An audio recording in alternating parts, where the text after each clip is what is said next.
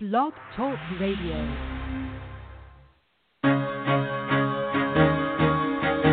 Carol the Coach. Sex, love, and relationships. We talk about it here. Carol the Coach. Compassion with contemporary relevance. I am a psychotherapist. I can be your personal life coach, and I can help you with your issues. There are no problems too small or too big. You can talk about anything. Speaker, columnist, radio TV host, and commentator. Carol the Coach brings messages of wellness and empowerment within reach of everyday people every day. Almost 5 years ago, I lost my soulmate in an accident. He was killed in a plane crash. Life just, for me, has seemed to stop. There are groups all over the city. I teach one. It is a specific way to start thinking so that you shift how you see the world, which then shifts your energy, and then you feel better and you actually see things differently. Carol the Coach. Always available, too, at carolthecoach.com. Now, I've got Russell on the line. I'm 47 years old. I'm a truck driver. I'm married. I have a wife in San Francisco. Okay. I haven't been home in 6 months. My thing is, I don't know if I have a sex addiction or what the problem is. Why do I want what I can't have? And as soon as I can have it, I don't want it anymore. You're right on target when you say, I don't know if I have a sexual addiction. Well, guess what? Yes, you do. And you know what? That's my specialty, Russell, so you're at the right place. Continue. I meet women online, and I'm in a different part of the country. I travel all 48 states, so I love sex. I hear self-esteem issues. You never felt good enough, and you didn't feel like you were getting what you should have then, and you're reenacting that now. Do you want to change that about yourself? I got an interesting email this week. And the email was from a listener who started with me on day one. And he says, Carol, I'm single, and I lost my family to sexual addiction. And when I'm experiencing the fear of COVID, it feels very much like the loss that I experienced with sexual addiction. Do you have any helpful tips for me? Why would I feel this way? Well, the truth of the matter is, of course it feels very similar. I hear that from addicts and partners both. Because whenever there's been a loss, you experience it, and then the next loss that occurs couples on or layers on top of the next loss, and the next loss, and the next loss. And so when something catastrophic like a divorce occurs, or when something catastrophic like COVID occurs, you're going to feel those same feelings, only magnified. And so I am not surprised that you're feeling this way. And I am so sad because what I know is that you have to peel away the layers and look at the loss and ask yourself, okay, now how can I grow stronger from this, and what do I have to learn from it? And I said I'm sad because so many people stay stuck in the loss. They don't move forward. And good recovery means you move forward. You figure out what you need to do to make it better. And when you figure it out, when you say to yourself, how am I stronger? What do I have to learn from this? And what you realize is you've taken yourself out of that victim role, and you've become more than a survivor, become a thriver. You see, if you don't do it, you may stay in the victim role. And if you gain some strength, then you're going to feel like a survivor. But if you can be empowered by the loss and learn something from it and grow stronger, then guess what? You are a thriver.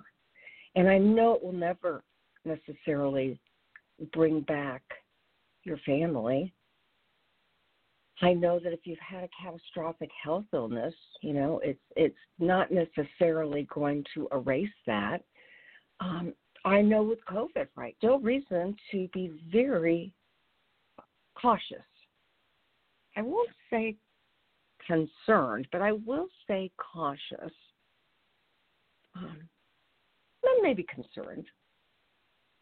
I wouldn't be consumed, though. I absolutely refuse to be consumed by COVID. Then it means it really has won. Think back to 9/11.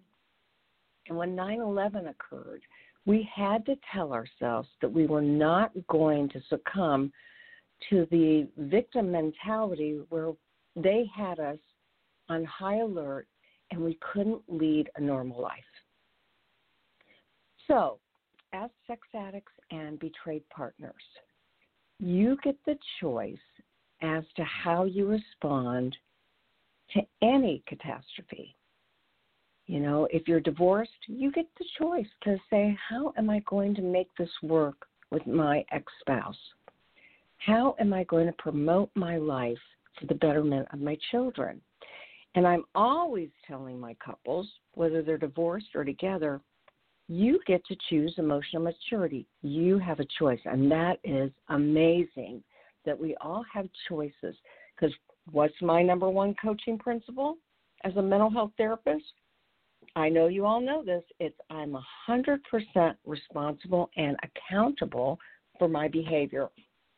And that's why I was really excited to be able to interview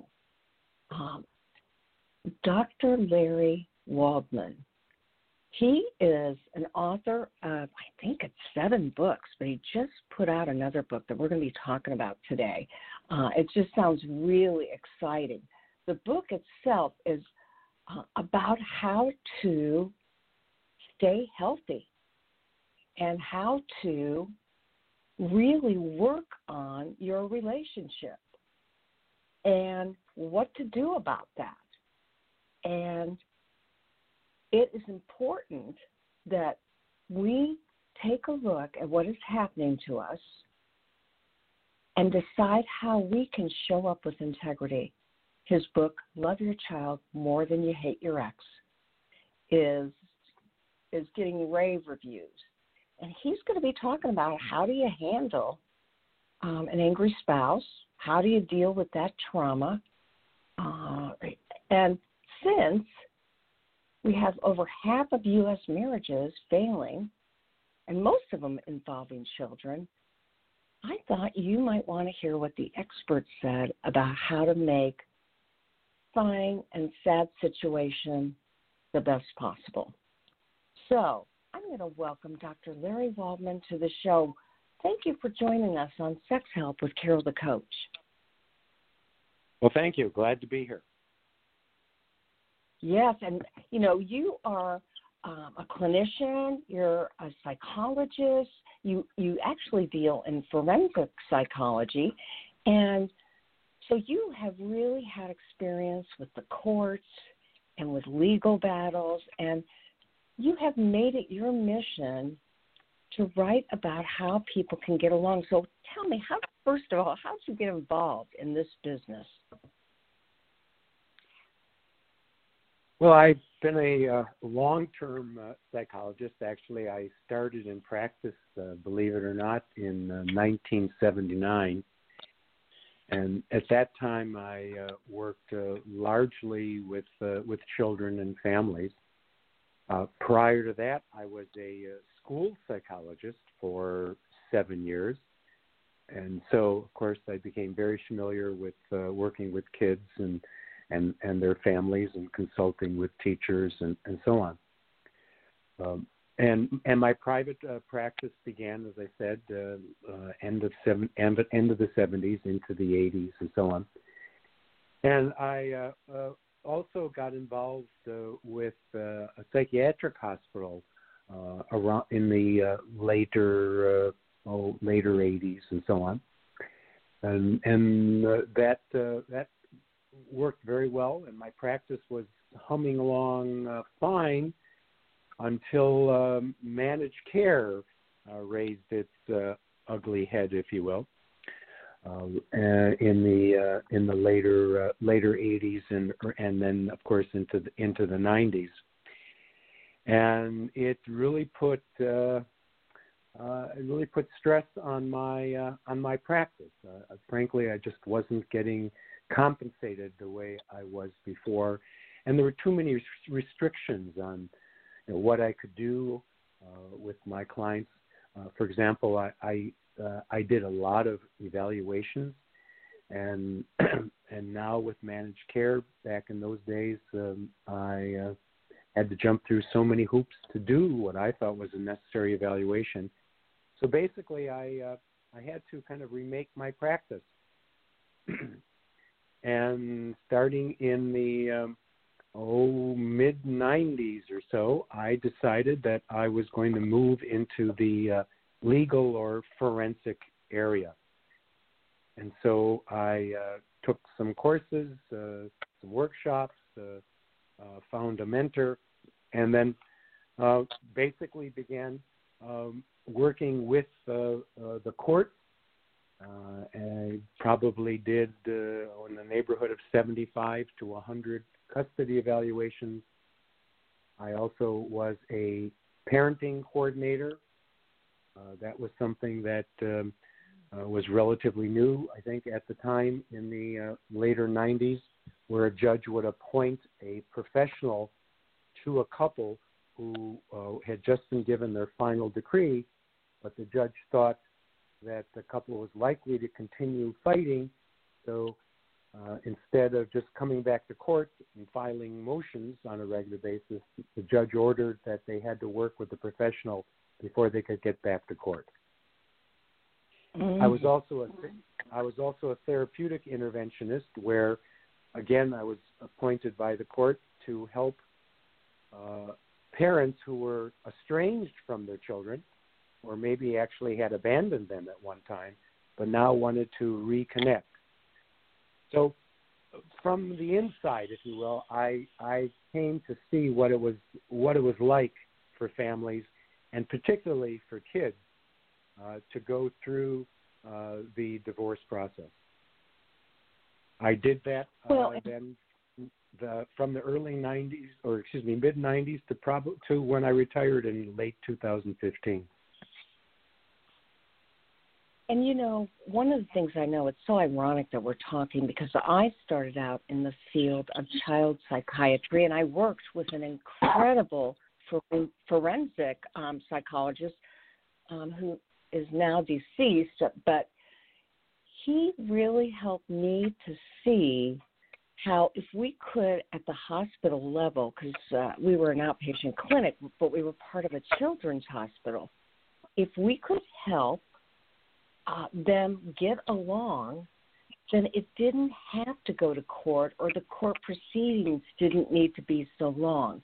So let's talk about that for a minute. I mean, you have tools and tips for spouses that are angry, that are battling each other, and unfortunately, the kids are the casualty. What kinds of things do you tell parents when they're fighting this? Well, your introduction was right on. I say very similar kinds of things, that they still have their responsibility to maintain their composure, and to do so not so much because they love their ex now, but because they still love their kids. I make the point that as a parent, married or not, divorced or not, the primary definition of that is that you put your needs secondary to those of the child. We've all been there as parents. Sleepless nights because the child is sick, sleepless nights because the child is having their own problems, et cetera, et cetera. Spending money that we really don't have, but to do something that you believe the child deserves or needs. I could go on and on.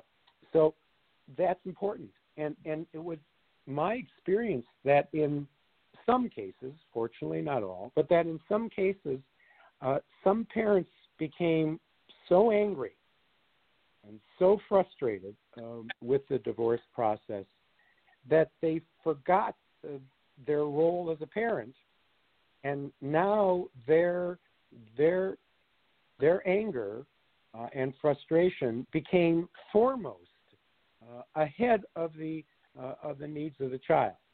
And so the parent is now emoting on a regular basis, acting out and so forth, creating scenes with their partner in the company of their children and so forth, and that is causing significant trauma for children. So again, we have to maintain our composure. We have to remember we're doing this for the sake of our children.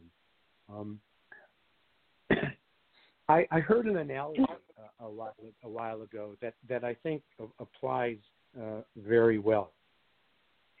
And what this person said, suppose you're on an airliner, which of course we're not doing much of today, but suppose you're on an airliner, and you decide to use the restroom, at the front of the plane near the cockpit. And as you approach that airline restroom, you hear through the cockpit door the pilot and the co-pilot arguing ferociously, yelling at each other. You don't know what you're doing, and this and that and so forth. How would that make you feel? I would be scared to death, and I would think my life was in danger. Absolutely. I mean, here it is. These two people hold your lives in their hands, and now they're sounding like crazy people, arguing and so forth that way, screaming and yelling. Well, that's a good analogy, because I contend, that's how it makes our kids feel. When they see their parents arguing and screaming and so forth, like that pilot and co-pilot, it makes them feel very frightened, very scared, very out of control, and so on. And we have to avoid that whenever we can. And so, oftentimes, especially with sexual addiction, my program is about sex addicts and partner betrayal. And I have to tell you, most of the sex addicts that I work with want recovery, and they want to do it right, and they actually work hard on that. I'm not saying they do it perfectly, but, they do it. And then there's the partner, and maybe it was too much betrayal. She couldn't handle it. Maybe he had some slips or relapses, and she said, this is not how I want to live my life. More often than not, as a matter of fact, I don't think in my 10 years of doing this have I ever met an addict that divorced his wife. It's the partner that says, I can't do this. I didn't mean to show up for this. I got to get out of this. And so he's understandably upset, and she's not only angry, understandably, it's one of the worst betrayals in the world, but she's afraid, and she's afraid for herself, and she's afraid for her kids, because now this means he's going to have some, hopefully he's going to have a relationship with those kids that she's not going to be able to monitor or supervise. And so tensions are high conflict, and she is very defensive. And so what would you tell her?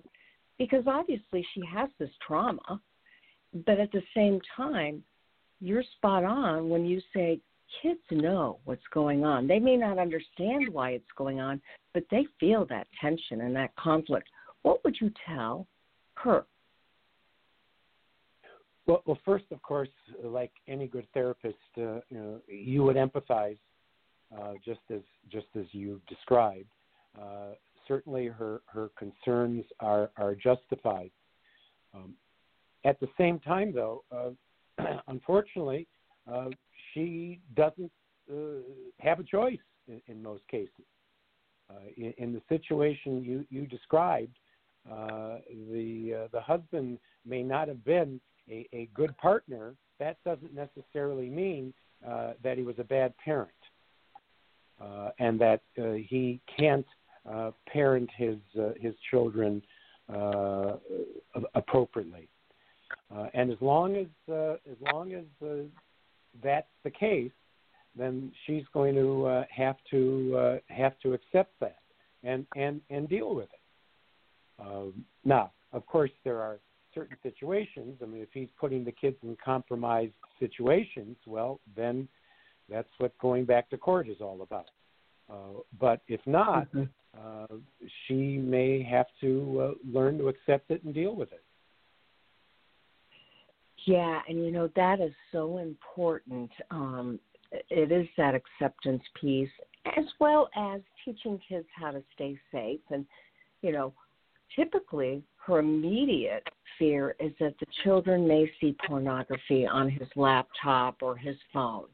And then sometimes it even goes as far as she's afraid that he's going to expose the kids to affair partners or prostitutes or massage people, people in the sex industry. And so you're basically saying it's on a continuum, and there's some things she may have to accept, and then there's some things that she will have to take to court to have them help determine, are these kids at risk?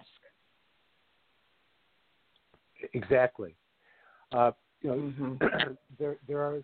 There are some things that are unacceptable, and as you described, if the ex is engaging in some of those behaviors with in the company of the children and so forth, yes, the court will react to that. And either curb the visitations or require a monitor or a supervisor or things along those lines until the court is satisfied that those kinds of behaviors are going to cease. And again, helping her to determine when that might need to happen. I mean, we always say in these kind of high conflict situations, we really do want partners and sex addicts alike to go to specialists that understand their condition and perhaps can mediate or negotiate before an official mediator occurs. But that acceptance part is so important with psychoeducation. I mean, I know that when I worked in abuse, one of the things that I did was I helped the kids to know what good boundaries were so that they knew how to keep themselves physically safe, and they knew what they could do if that didn't occur and who they could talk to about that. And boundaries are so important in these kind of situations. I'm talking with Dr. Larry Walman, and he is an expert on so many things. He's written 7 books, but his current book, tell us a little bit about that and what made you write that. So sure, thank you. In my head for many years, as I said earlier, I retired from active practice in the end of 2015, but I still teach, consult, write, and speak, and so forth. But I intended, even then, when I retired, to get this book out. But life got in the way. There were a lot of things I did. I developed a speaking practice and so forth. Actually, I wrote another book in the interim entitled "Overcoming Your Negotiophobia" with a co-author. But when I finally settled into writing this book, the actual writing just just flowed. I probably got the writing done in 3 to 4 months because I had already taken lots of notes on articles and things like that, and so it was something I really wanted to get out because I know it is so needed. I've seen so many families struggle with this divorce process, I think needlessly, to be honest. And, of course, I've seen hundreds of kids get caught up in this meat grinder, as I call it, of an acrimonious divorce. And so therefore I felt I needed to get this out to help as many people as possible. You know, I really admire you, and I'll tell you why. I did start out in child psychiatry, and one of the most lucrative jobs you could have was being a mediator. And I thought, there is no way that I want to be between two fighting adults that hate each other, that are getting a divorce, that can't make it work for the sake of the kids. And so you're really being preemptive and proactive and helping parents figure it out in a way that it makes so much sense. I just really appreciate everything that you are doing and wonder, how can people get your book? Well, they thank you for asking, of course. If they want to go online, they can have choices then of how they wish to purchase it, whether they want the the not the hardcover, but the paperback or the e-version. They can go to outskirtspress.com/lovingyourchildmorethanyohateyourEx. And from there, they'll have their various choices of what version they'd like to purchase. If that's right. And go ahead. Go.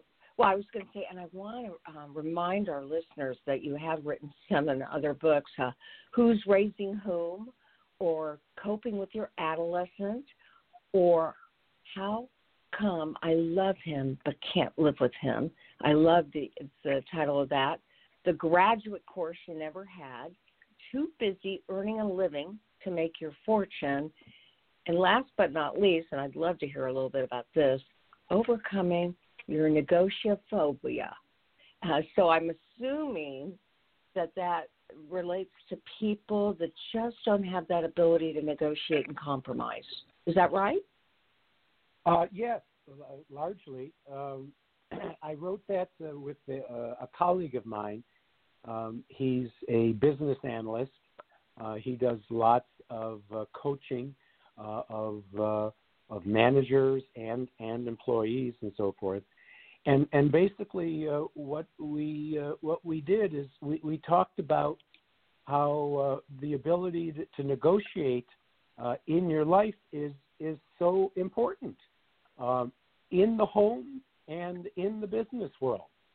So the book is interesting because I obviously dealt with the home issues. So talked about negotiating with your partner, negotiating with your kids, negotiating with your friends, and so on, your coworkers. And then my co-author, he focused on negotiations in actual business deals and so forth. So yes, that book's done fairly well, and again, I think we've helped lots of people. Go ahead.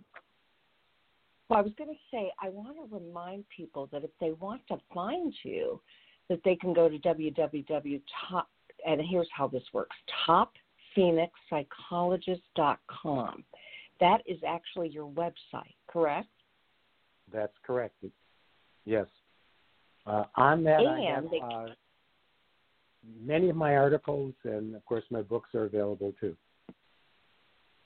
And so people can get some help just by going to your website, and that is so important. And, obviously, you have made it your mission. There is no better principle when I'm talking with couples and talking about emotional IQ. I say you've got to be able to negotiate and compromise. And those two skills are essential when working in a healthy relationship and in working with an unhealthy relationship. I want to ask you, Dr. Larry, how often do you encourage somebody to just let the other person have the choice? How often do you do that? Well, a lot. I used to counsel that on a regular basis. In fact, it became one of my preferred tactics, if you will, in marital therapy, because frequently I would be with a couple that were struggling with an issue. For example, I think I give two examples in the book. One is frequency of sex, and the other one is money management. Let's say. Let's focus on that one for the moment. And the typical case is the wife, according to the husband, is spending money frivolously, and so on. And so the husband responds by trying to curb her spending and monitor her, and et cetera, which of course does not go over very well. And the wife, in turn, begins to passively, aggressively oppose him, and so we have a mess going on. I remember I had a case where this woman would go shopping and come home and keep the clothes in the trunk of her car and wait for her husband to leave for work or wherever, and then very quickly run into the car, grab the clothes, get them out of her trunk, get rid of the tags and so forth, and hang them up in her closet so he would never see it until, of course, the credit card bill came a month later. But she'd fight that fight then. But one of the moves that I often suggested is to recommend that the wife take over the bill paying. And whenever I would say that, they would both look at me like, "Is this guy crazy?" That doesn't make any sense. Here it is. She's mismanaging the money. Give her control. And more often than not, what occurred is just the opposite, is that when the wife had the control, and now it was up to her to manage the money, go shopping if she chose, but she also had to negotiate the bills. And when she saw what her behavior was causing, more often than not, she got in line. Yeah, isn't that the truth? We tell parents to do that for kids too, right? If they're having trouble with responsibility, give them a different type and see if they can't run with it. Sure, absolutely. Kids will always be willing to let you take on that responsibility. I see parents all the time are driving themselves ragged. I can't tell you how many times in my career I heard parents say, I have to get up every morning and get that kid out of bed. I just have to drag him out of bed, and it's so painful and so forth. And I say, why? Well, what do you mean? He's going to be late for school. And I said, yeah. Well, that wouldn't be good. The grades would suffer. The school would call. I said, yeah. And finally, it dawns on them, they're taking responsibility for, the child's own behavior. We're talking a teenager, sometimes maybe 2-3 years away from moving out on their own. When are they going to learn to get up on their own? It better be pretty soon. How about now? And let them see the consequences of their ways. Right, and when the consequences get great enough, they get going. But they have to be great enough. So I really, really appreciate everything that you are doing for the community at large. I'm talking with Dr. Larry Walman. You can look at his website, which, by the way, has the most amazing picture of Phoenix on it, www.topphoenixpsychologist.com. And it's interesting because I got certified in Phoenix. They have the largest sexual addiction institute in the world. And so Phoenix is a very special place for both myself and many of our listeners because the premier institutes that actually has sex addiction recovery centers are right there in close to Scottsdale and Phoenix. So you're in a very wonderful place. I can imagine it must be pretty hot right now. Yes, although we had a nice streak here, but I think today the high will be about 105. Oh, that's amazing. And it's here it is. It's Memorial Day weekend. I appreciate you coming on the show. I want to remind people your 7th book, Love Your Child More Than You Hate Your Ex, is getting rave reviews, and it really is important when you're in a stressful situation. Addicts, I know that you're in a stressful situation, and partners, equally so. Why don't you get this book and take a look at some of the guidelines that may help this process go smoother, because you want to do what's in the best interest of your children.